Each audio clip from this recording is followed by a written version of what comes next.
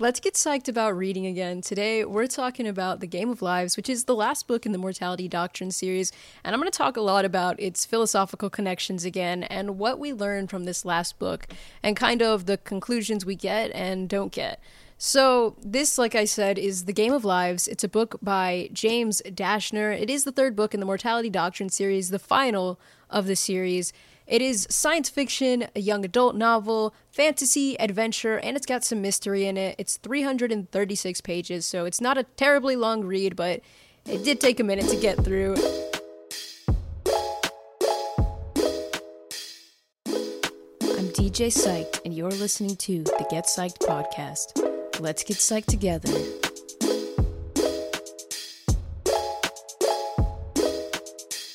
Like I said, Game of Lives is the last book in this trilogy, and if you've listened to any of the other podcasts in this series, this book series is about a guy named Michael who was born in this thing called the Vertnet.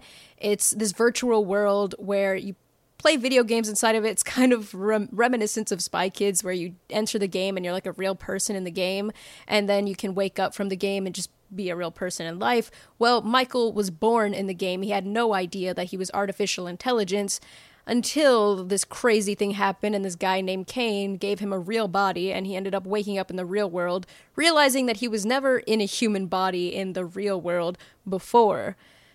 And so the story gets really deep. It starts to talk about things like, well, what is reality? What is the real world? It's kind of very philosophical in the sense of like, well, what makes a human, and what makes the world real? The Vertnet seems so real. Why is that not reality? We don't know what created the world, so who's to say that the world we create can't be considered a form of reality? It's just, it can get so deep if you really think about the things that are implied in this book series, because Michael is trying to figure out life, and you get that perspective through his story. And I'm sorry, the short summary just kind of became a part of the discussion. But yeah, so in this book, Michael and his two best friends, Sarah and Bryson, they're on this adventure. They're trying to stop this guy named Kane. But in the second book, we found out that these people that he thought that were there for him, they were called the VNS. They created the Vertnet. He thought that they would help them, but it turned out that they kind of screwed him over. And so now Michael and his friends are kind of stuck in this question of, who are the good guys in this scenario and who are we even trying to take down? Like, they know that they're trying to stop what's happening, and what's happening is that there's this guy named Kane who supposedly is the one in charge of everything, and what's happening is he's taking artificial intelligences, removing people in the real world, like he's removing their brain, putting the artificial intelligence inside, and letting AI roam the world. And so essentially people are losing their brains, they're losing what makes them them, and then artificial intelligence is becoming those people. And that's kind of where we get a lot of these questions, right? Well, are the artificial intelligences those people now, or they're their own people, so what happened to the real people? And at the end of the day, Michael doesn't know what to think or feel, but he knows that he feels wrong about having taken someone's body. It wasn't his choice. He didn't want to do it. And now Jackson Porter, the person's body he took over, he feels really bad because people love Jackson. Michael's not Jackson, even if he's in Jackson's body. And so this has happened to a lot of people in this story. A lot of artificial intelligence have taken over the lives of real people, and Michael wants to stop that, but he has no idea how because he doesn't know who the bad guy is anymore. Is it Kane? Is it the VNS? And before I get too into it, I'm going to try to take this a little bit more sequentially because it's a lot. But like I said, this book, it kind of points out a lot of philosophical things. In the first few books, we talked about how this story really points at, well, what does it mean to be alive, right? Michael was made in artificial intelligence. He was made in the Vertnet. He thought the Vertnet was his real life. He had no idea he was fake. So was that real? Is Michael real in that reality? Is that a form of reality, or can we not say that's reality because it was made by humans? And so when Michael went to the real world, does that make Michael real now? Does that mean Michael has rights as a human now because Michael is in a human body? And what makes a person, you know? Michael's intelligence is now stored in this human body, and so they're calling this Michael. But Michael's physical body never existed, so what's the attachment between our mental self and our physical self? Because in this story, when a physical person gets detached from their body, their mind goes into this place in the Vertnet called the Hive. And so they're not dead per se, their body still exists on Earth with an artificial intelligence in it, and their mind still exists in the Vertnet. So their mind and body are not connected, meaning that they're not really fully alive, but in a sense, they never died. Their brain is here, their body's here, nothing's dead, but it's not together. So they're not alive, but they're not dead.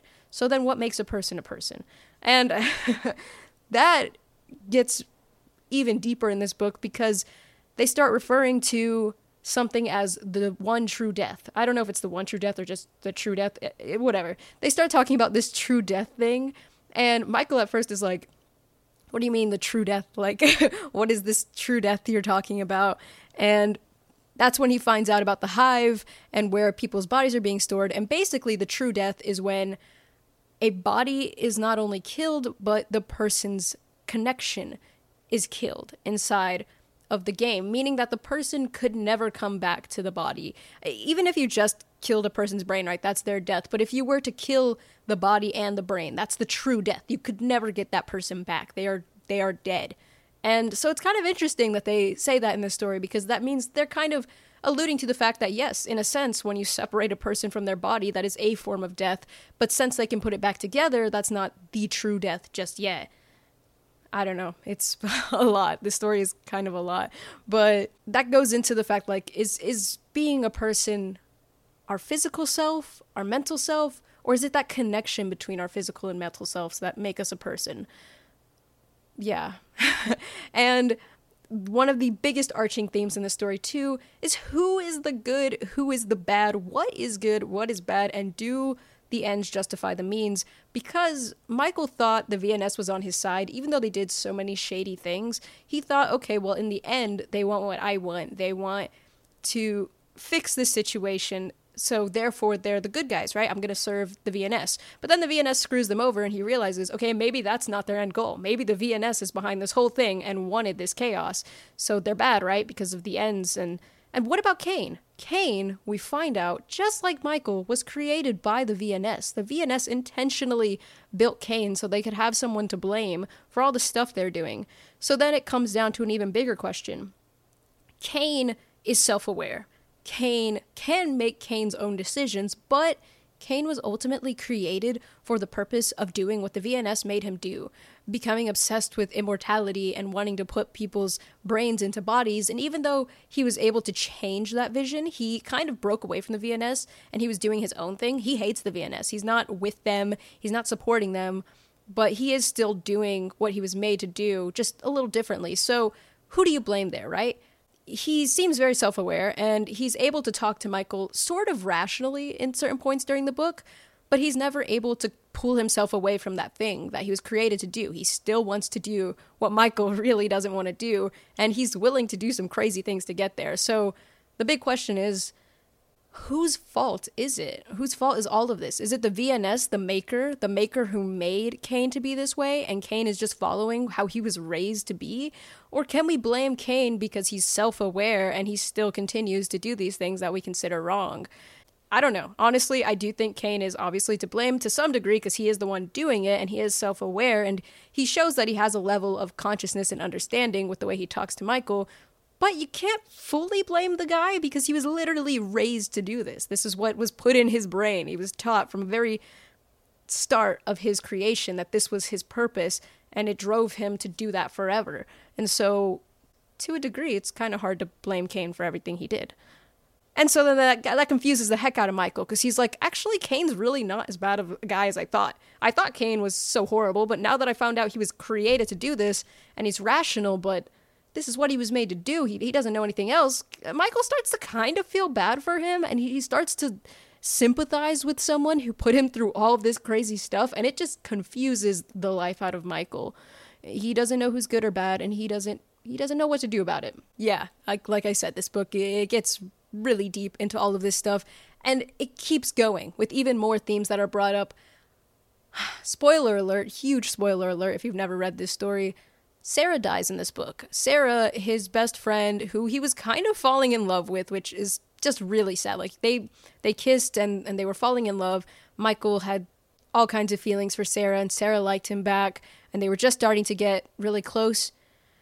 And then something happens, someone comes in, and in moments, Sarah goes from being a part of the story, a huge part of Michael's life, she's just shot and killed. And that's it. And I was really really shocked when this happened because it was so sudden. It was like there was a scene, you would have never imagined that what was about to come out of that scene was Sarah's death, but there it is. It just happened. Sarah's dead, and there's nothing that is done about it.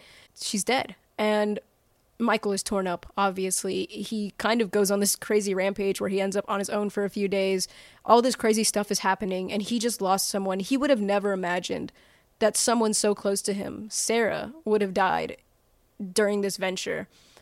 And it just kind of goes to talk about something that's really deep and hard to talk about, but just the truth that life is really fragile and things could happen in an instant. And it's a painful reality no one wants to think about. And it was painful to read, you know. I got attached to this character and she died. She just died really suddenly. And it's kind of that painful realization. And it's something that I've learned a lot about because I love reading Stoicism. It's something a lot of philosophers like to talk about. It's the power of understanding our own mortality and that we are very fragile beings and that we won't, you know, be here forever. And Michael learns that lesson in a very hard way by losing Sarah so suddenly.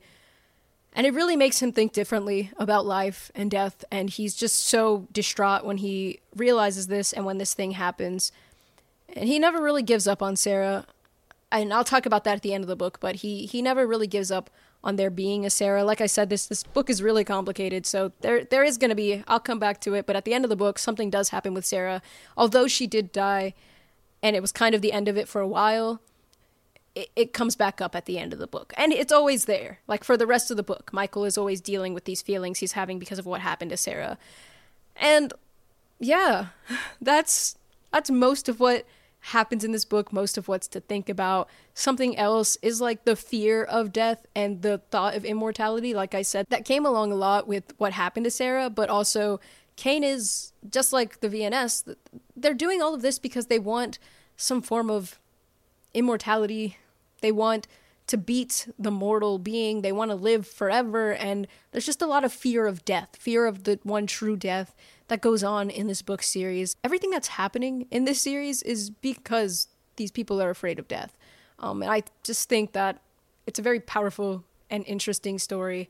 And it's way more than I was expecting from this book series because I started reading it in high school. If you listen to any other parts of this podcast, then you would know I started reading this book series back in high school. But then I read the first two books and put it down because the third book wasn't out yet. But I'm glad I went back and read it because it is an incredibly powerful story. It is well done. James Dashner's book series, The Maze Runner, is my absolute all-time favorite book series. Like, I've talked about in other podcasts how John Dies at the End is one of my absolute favorites, and it's so close, but I really love The Maze Runner. It is so well done, and I get so hooked when I read those books, and I'd say James Dashner did a great job with this book series. It's very different from The Maze Runner. I wouldn't say that they're similar. I wouldn't compare them in any sense. The only reason I'm bringing it up is because obviously it's the same author, but I think James Dashner did a really good job of making these two stories very different and very deep in their own rights. And this one is just, it's so unique because it brings up so many deep questions, but it's still, at the end of the day, like a really fun, adventurous story of this guy in this virtual world. But it can be a lot when you really start to think about some of the things that Michael is pondering about life and some of the things that people ponder about life when they think about these things. So yeah, that's that. And before I finish this podcast, I just want to talk about how the story does end, because this is the end of the series. This is the last podcast I'm doing on this series. And so how does it end? Well, Michael gives his human body back to Jackson Porter. He's able to stop Cain and the VNS and everything through this whole battle that was kind of really fast, considering how long this series was. It happened a little fast, but it was cool because he was able to fix things for the most part. A lot of people did die before he was able to fix things, but he did get to fix things. And when he did, he gave his body back to Jackson Porter. He ended up back inside the VertNet. They're rebuilding it. And so people like him, AI, who were still sane and not trying to take over the world, they got to start living normally again in the VertNet. His friends, he still gets to see Bryson and his new friend Gabby, who was Jackson Porter's girlfriend, who became Michael's friend. They all got to hang out together. Michael even got to hang out with Jackson Porter, which is one of my favorite moments in things in the end of the book, because Michael's really weirded out sitting next to Jackson Porter because he was inside of his body for a long time, and he's like, yeah, it just feels really weird, hanging out with the guy whose body I stole and whose girlfriend I was with for a little bit. He wasn't with her, but there was just a weird connection going on with all of that because he was in Jackson Porter's body. And so, yeah, that's kind of how the story ends. Very last thing I want to talk about is what happened at the end of the book, and this is going to go into this week's discussion question. So when Sarah died, yes, it was pretty instant. They dragged Michael out of the room. However, his nanny, the one that he ends up living with at the end of the story, the one who's amazing and has been there all along. Sorry I didn't talk about her more. It wasn't so much about the characters. This was all about the thoughts. But she was an amazing character. If you read this series, I'm sure you'll feel similarly. But yeah, she's an amazing character. And what she did when Sarah died was she went in and she like downloaded Sarah's brain right before she went full on brain dead into the VertNet. And so Michael, you know, it wasn't like she was kept intact and he could just fix her. Michael had to go on this whole journey when he went back into the VertNet where he had to just compile and find every part of Sarah, find all her memories, her thoughts, things that made up her body. He just had to find all the code that could possibly have made up Sarah that was downloaded from her. And he's compiled all this, and the story ends with him about to rebuild her. Like, he's got everything, and he's about to stay up all night rebuilding her. We don't get to see him do it, but I guess the way I see it, you could assume he did it successfully because he's really smart and he knows how to do this stuff.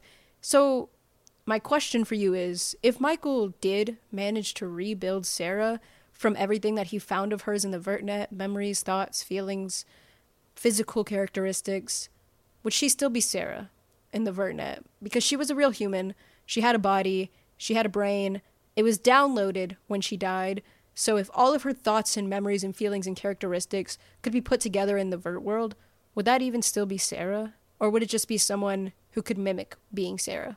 And yeah, that's it. Thank you so much for listening. I mean, I really like this book series, so if you like it too, I hope we can get psyched about it together. Let me know in the comments below if you have any questions or thoughts about this series. I would love to talk about it, pick your brain, have a discussion.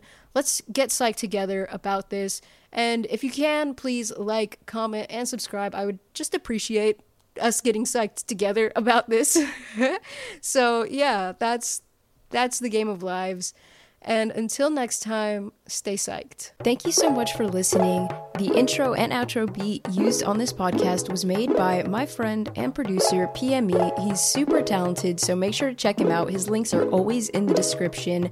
And as always, let me know what you're getting psyched about. I do this podcast because I think getting psyched is done best when we do it together. So please let me know, and until next time, stay psyched.